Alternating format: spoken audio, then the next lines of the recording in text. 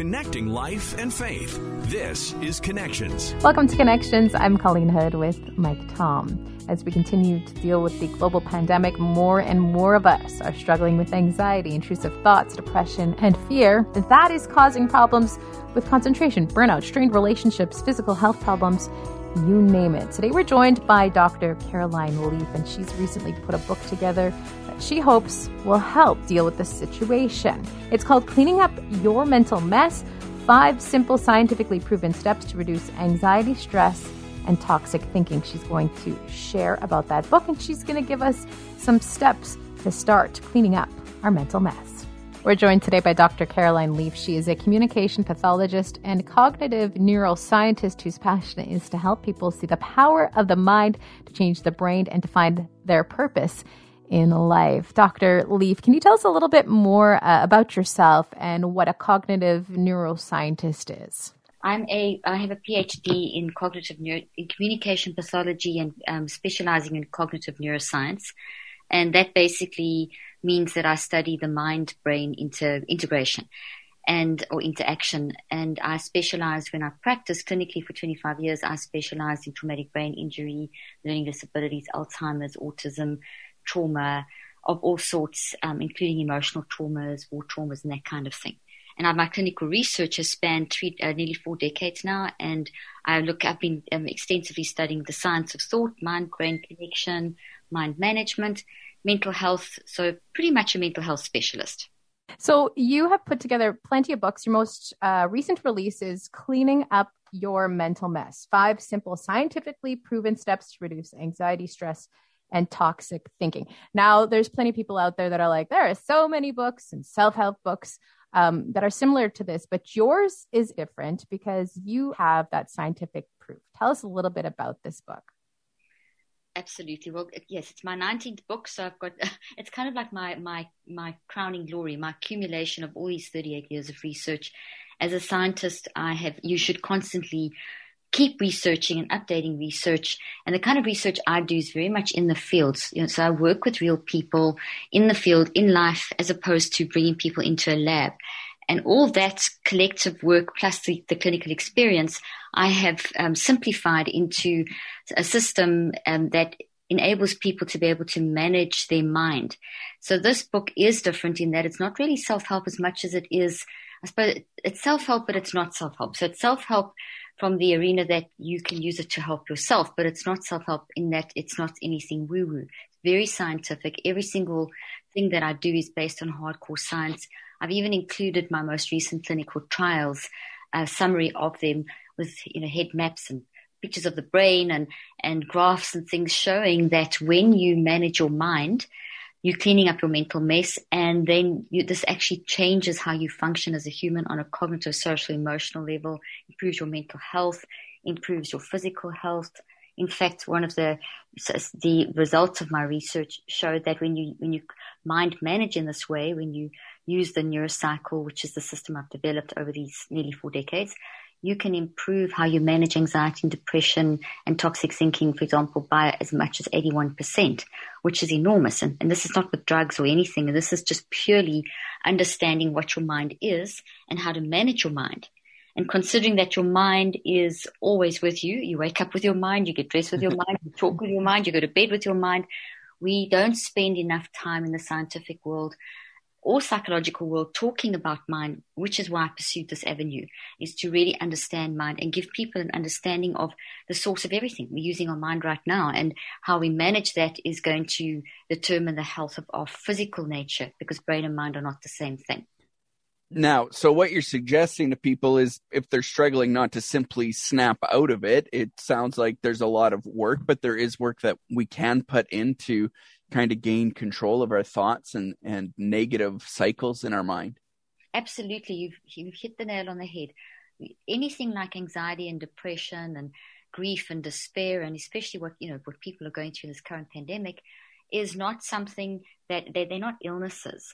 They are responses or warning signals to adverse circumstances.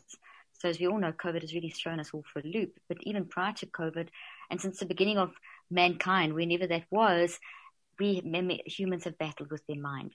And so when I talk about cleaning up the mental mess, I'm talking about something that applies to all humanity. It's not like a certain sector that has to clean up. It's all of us on a day-to-day basis, moment by moment. As I've said, our mind is always working, so we need to be managing our mental mess. So it is work. It's not an instant quick fix mentality. We do have, unfortunately, with the whole wellness pop culture movement, plus the last 40 years of how psychiatric approaches to mental health have operated, people have become very reduced down to the biology of the brain, and people think mind is brain, and they think, well, if I have a symptom, it's a symptom of a disease, and I must just get a drug to get rid of it, or do a few sort of conditioning techniques, and I'll get rid of it.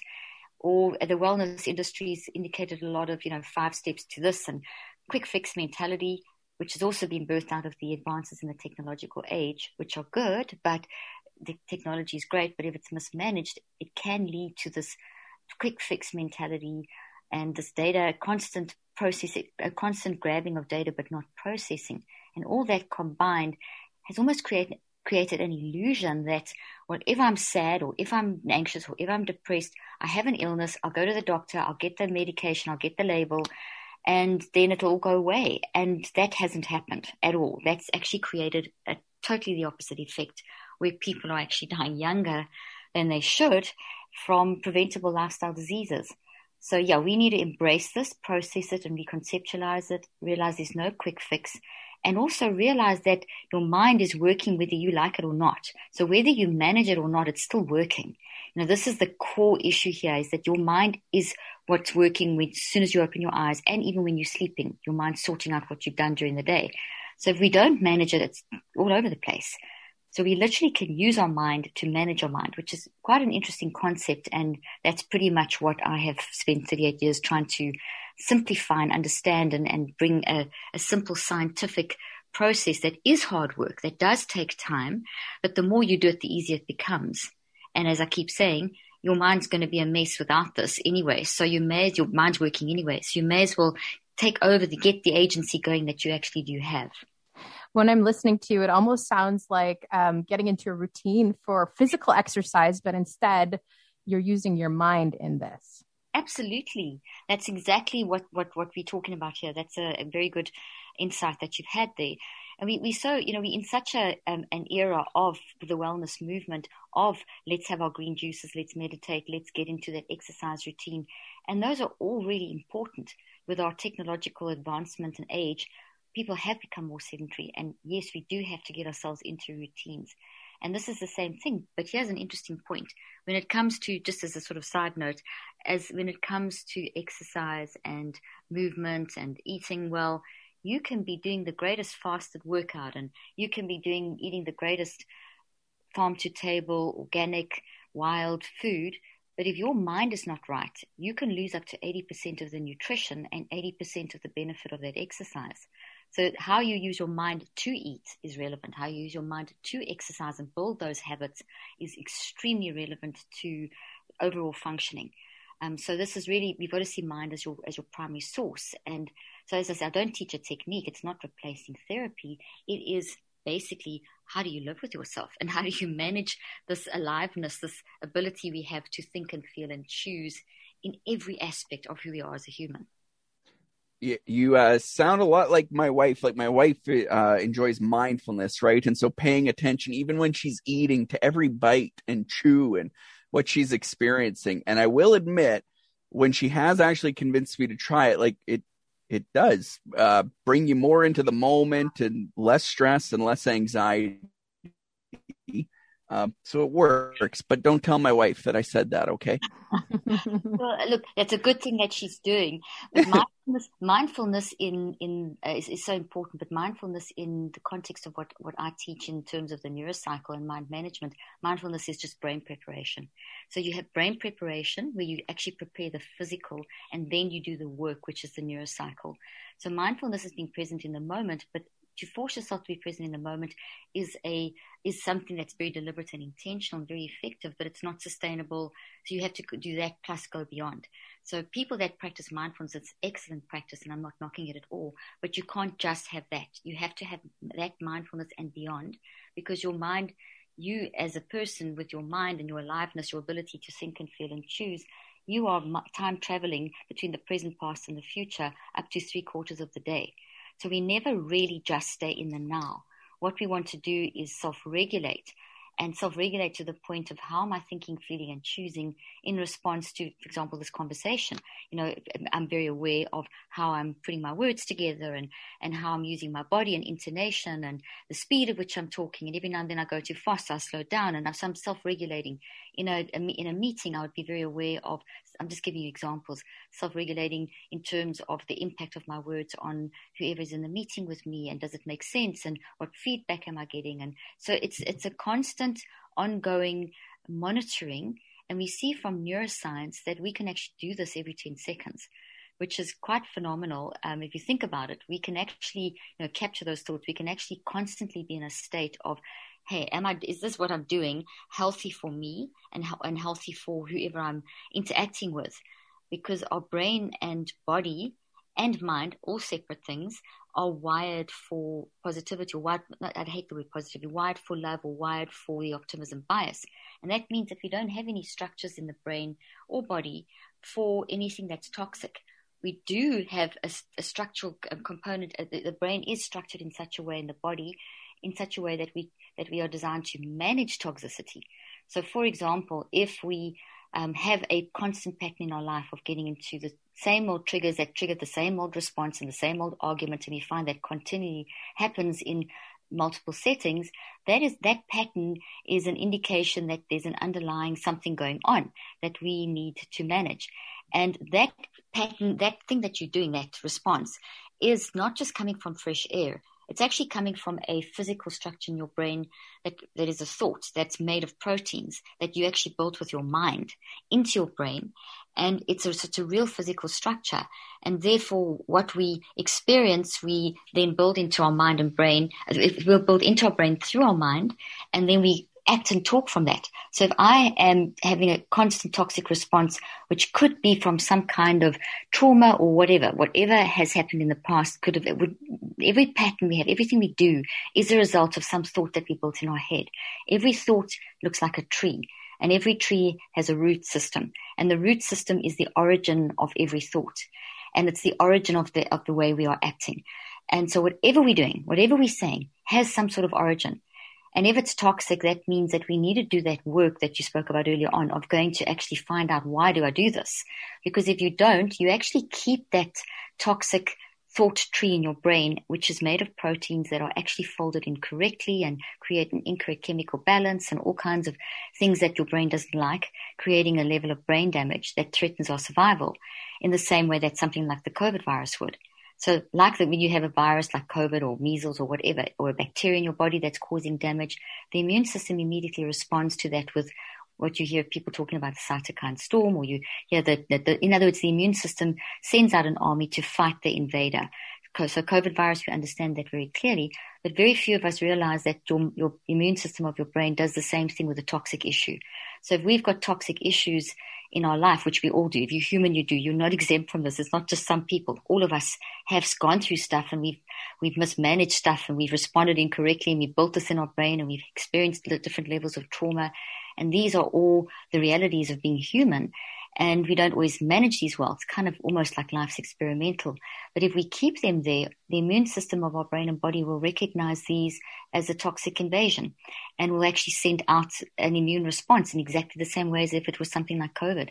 And if we don't deal with it, if we don't deal with that trauma or that toxic habit in a very deliberate way, following brain preparation, which would include things like mindfulness and breathing and so on, then that stays there, and it creates a constant fighting response from the immune system, which increases inflammation in the brain and the body. And this is what I show in my book, in my most recent clinical trials, that if we don't manage our mind, we'll see an increase in cortisol, glucose, and homocysteine, and DNA starts getting affected, and our cells get unhealthy. And, and this is a very real thing. Our brain symmetry changes, the energetic flow through the brain gets messed up, the blood flow, the oxygen, but it's all reversible with mind management. And I showed that within 9 weeks, you can reverse these kind of things. And within 3 weeks, you can start changing the actual patterns, but it takes 9 weeks to change behavior. So it's very real. And it's that reality that's important. And so it's sort of like to kind of like put this all in a nutshell. Our mind, as I said, is always with us. And if we don't manage it, we have a survival response in our brain and our body and our mind to fight that. And if we still don't deal with it, the fighting system can fight against us. So we can get autoimmune responses, and we increase vulnerability to disease by 75 to 98%. But once we start managing our mind on a regular basis, so instead of saying, oh gosh, I'm anxious, I've got an anxiety disorder, and this is terrible, this is it, it's like cancer, which is the message of today, and it's totally unscientific. If you rather say, okay, I feel anxious, it's okay, I feel depressed, this is not a terrible thing, this is a messenger, this is a warning signal, this is my mind, brain, and body telling me, hey, there's something going on in my life, I need to pay attention, I need to do the work of working out what the origin is and reconceptualizing this whole process into something that will give me mental peace. And that's essentially what the system I developed called the Neurocycle helps you to do. And that's in the second part of the book. It's totally practical. What is the Neurocycle and how to use it in a multiplicity of situations. How do we get people to a point where they want to deal with their mind and to actually reach out and change how they are living and change their minds? Excellent question. One I get asked often. We can't fix anyone else. So we can read all the wellness books and listen to all the great advice from people and listen to all the podcasts. But it is, as you say, how do you get the person to make the change? Gathering the knowledge of what I should do. Pretty much all of us, we kind of know what we should do. To make that shift over to actually doing it, you almost have to reach a crisis point.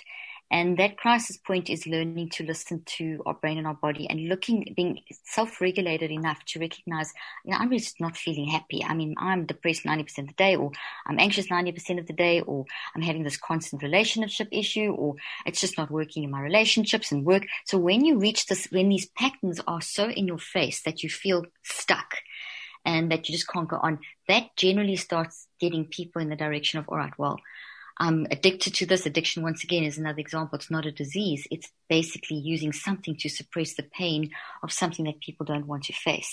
And to get to that shift over point very often it does often come to a point where your body and your mind and your brain are screaming out at you with behavioral symptoms, which could be anything from really not being able to get out of bed anymore, just like that, another relationship broken down, or to the point of people feeling strong suicidal ideation. And so very often it gets to an extreme. Where we can facilitate this process and help people to move and make the change quicker is if we change the narrative of the current narrative, which is one of, if you feel any negative emotions, that's bad, get rid of it. That's the worst thing we can do, because we're all going to, as humans, experience emotions that are challenging: grief, despair, exasperation, anxiety. These are just how we are responding to the the events and circumstances of life that we can't control. There's also, we don't teach enough about what mind is, and that the fact that mind is malleable, that we can train it, this is what mind is, and this is what you can do in these situations. So if you put that together and you help people understand, this is what mind is, it's how I think, feel, and choose, and that I can actually learn to manage my thinking, feeling, and choosing, and that these emotions and physical sensations in my body and this perspective I have of life and my behaviors are all telling me something. They're all helpful messengers. And if I embrace them and process them and reconceptualize them, I can actually start feeling empowered. And this is what I talk about what I found in my clinical trials. It's like a pathway to empowerment, of being able to actually recognize this autonomy, this sense of agency, and then that enables you to then look at that toxic issue and the toxic stress that you've gone into for whatever level. I'm using those as broad terms, and being able to see these things not as obstacles or barriers, but as opportunities, and to start moving forward. So, for example, we had subjects in my clinical trial, in the experimental group and control group, that came in devastated and broken and under the labels of, I am clinical depression, I am clinical anxiety, my life is this. And so very negative and very sad stories, but still not quite still having the identity of, I'm broken. And once we did all the blood work and brain work and psychological testing and narrative, a whole extreme amount of investigation to also stimulate their awareness of what was going on in their life, and putting them through the mind management system of the NeuroCycle, which they'd used an app. I've got it in an app version as well. Within 21 days, they had started, and these numbers are very significant. Within 3 weeks, 21 days, the subjects in the experimental group who got the NeuroCycle as the mind management system, they were saying, I'm not depression. I feel depression because of. That's a radical shift from saying, I am depression, I am hopeless, I'm giving up, to I'm not depression, but I feel depression. It's telling me this and this about my life. I know something more now. And in the process of going from I am depression to I feel depression because of, there was increased anxiety and depression in the process. Because when you start facing stuff, it gets worse before it gets better. So if you're feeling extreme depression or anxiety because of some suppressed trauma, and now you start doing the work and the trauma comes up, it's very scary at first. But in the midst of the anxiety and depression, in the midst of that process, the subjects, and this is what my patients and what over the years, the people that I've worked with have always said, and myself included when I've gone through stuff, is that as you are starting to face, even though it's painful, you still feel that level of autonomy. Okay, this is bad, but I can get through this because I know why, and it's going to get better. It's going to heal. Like surgery will eventually heal. The pain will eventually go away and I'll be better. By 63 days, the subjects were saying, I know why I'm depressed. I know why I got depressed. I know how to manage it. I know the source. I know what other things I need to work on. And I now know that I'll still have bouts of depression, but I now know what to do. I'm no longer scared of the depression.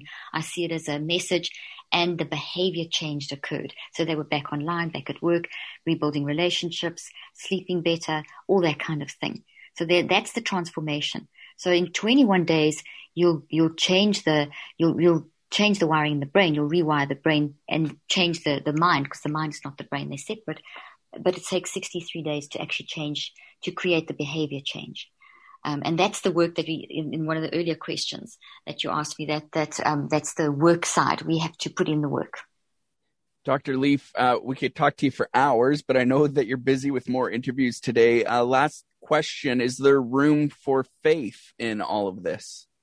Oh, absolutely. Because if you think of the scriptures, bring all thoughts into captivity and renew your mind, that's all I'm teaching. I'm simply teaching the science of how to do that. And if you think of the concept of science, science is faith, because science comes from the word sclera, and sclera means knowledge, and God is the source of all knowledge. So therefore, the Bible tells us the story and science tells us how the story works. So science is one of the most spiritual things out. So when you are operating in a scientific mode, you're simply learning how to use what God has given us in the way that God has shown us to use it. So as we learn about the brain and the body, the technology we're using today is science. It's from God. So if people don't want to think science, if people think science and spirituality or faith and science don't have connection, then we mustn't use cell phones. We mustn't use lights and electricity. We mustn't use Zoom. I mean, that's kind of what it comes down to. Science is how the world works, how we work. And essentially the work I do is showing you how to capture thoughts. So when you're self-regulating, the scriptures say, bring all thoughts into captivity. And an average person builds about 8,000 to 10,000 thoughts a day. And in building the thoughts, you prompt at least another 10, maybe more, 10,000 or maybe more thoughts to move up from the unconscious mind, which are all your thoughts with all the memories, because thoughts are trees made of memories. Memories are inside the thoughts. They're the detail. And so that means in any one day, you have got some 18,000 to 20,000 thoughts, which means there's thoughts every few seconds. You've got a whole 13, 14, 15, 20 thoughts going through your mind, and you're building. Every few seconds you're building thoughts. So we're very busy, and every single one of those thoughts is supposed to be regulated according to the law of love, according to our made in God's image, which is survival. So yes, this is the science of how to capture all those thoughts and how to renew them to the survival of love. So there you go. There's a nice, simple answer to a very good question.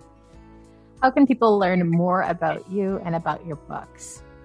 They can find my Instagram handle is Dr. Caroline Leaf, and I'm on all the platforms. And from Instagram, obviously, you can reach all the other platforms. My webpage is drleaf.com. The book is called Cleaning Up Your Mental Mess. You can get that wherever books are sold. And I have a podcast called Cleaning Up Your Mental Mess. Thank you so much for joining us today. Thanks, Dr. Leaf. Thank you. Thank you so much for joining us today. Don't forget to subscribe to the podcast. We'll talk to you again on Connections.